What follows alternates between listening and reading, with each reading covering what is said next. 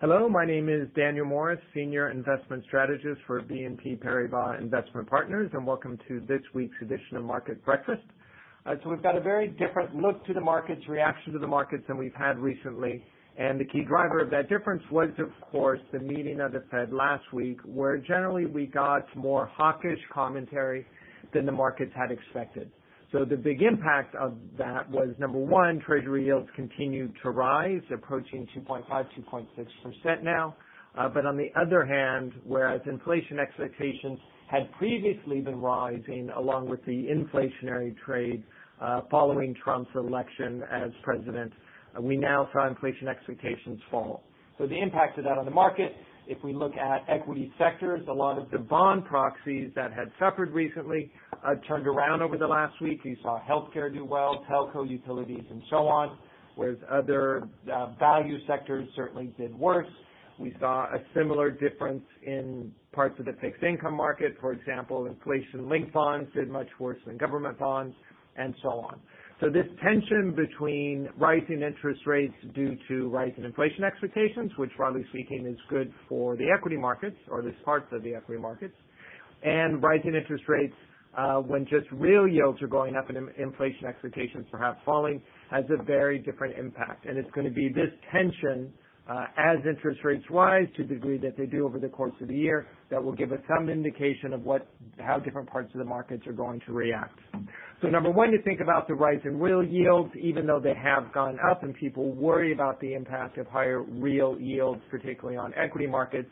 It's important to keep in mind that in absolute terms, real yields are still quite low, below 1% according to measures from the U.S. Treasury, and the long-term average is closer to 2%. Now, I think it's unlikely we're going to be getting back to 2% real yields anytime soon, but we are still well below long-run averages, so probably some room to go. Another thing that's notable, if we think about the hikes in interest rates coming from the Fed, generally expectations are anywhere from 2 to 4 hikes over the course of the year.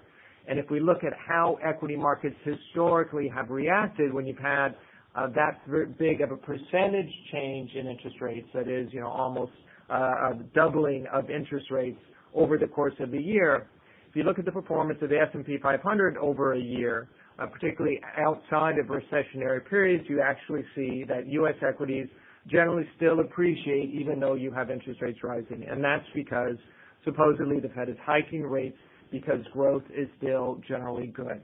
So I think for us, over the course of the year, that's still the perspective that we have, even if in the short term, probably rather a bit more cautious, given how far things have gone so quickly. We have the strength of the dollar. That is going to be a concern for U.S. equities. We also have the fact that valuations have risen. You've got the forward multiple on the S&P 500, 17.2 times now. That's quite a bit above long-run averages.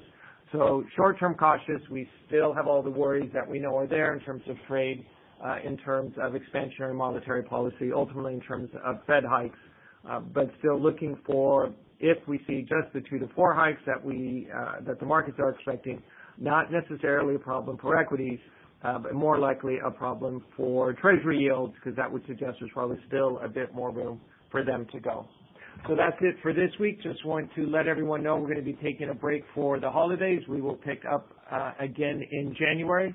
So wish everyone a very happy break and a happy holidays.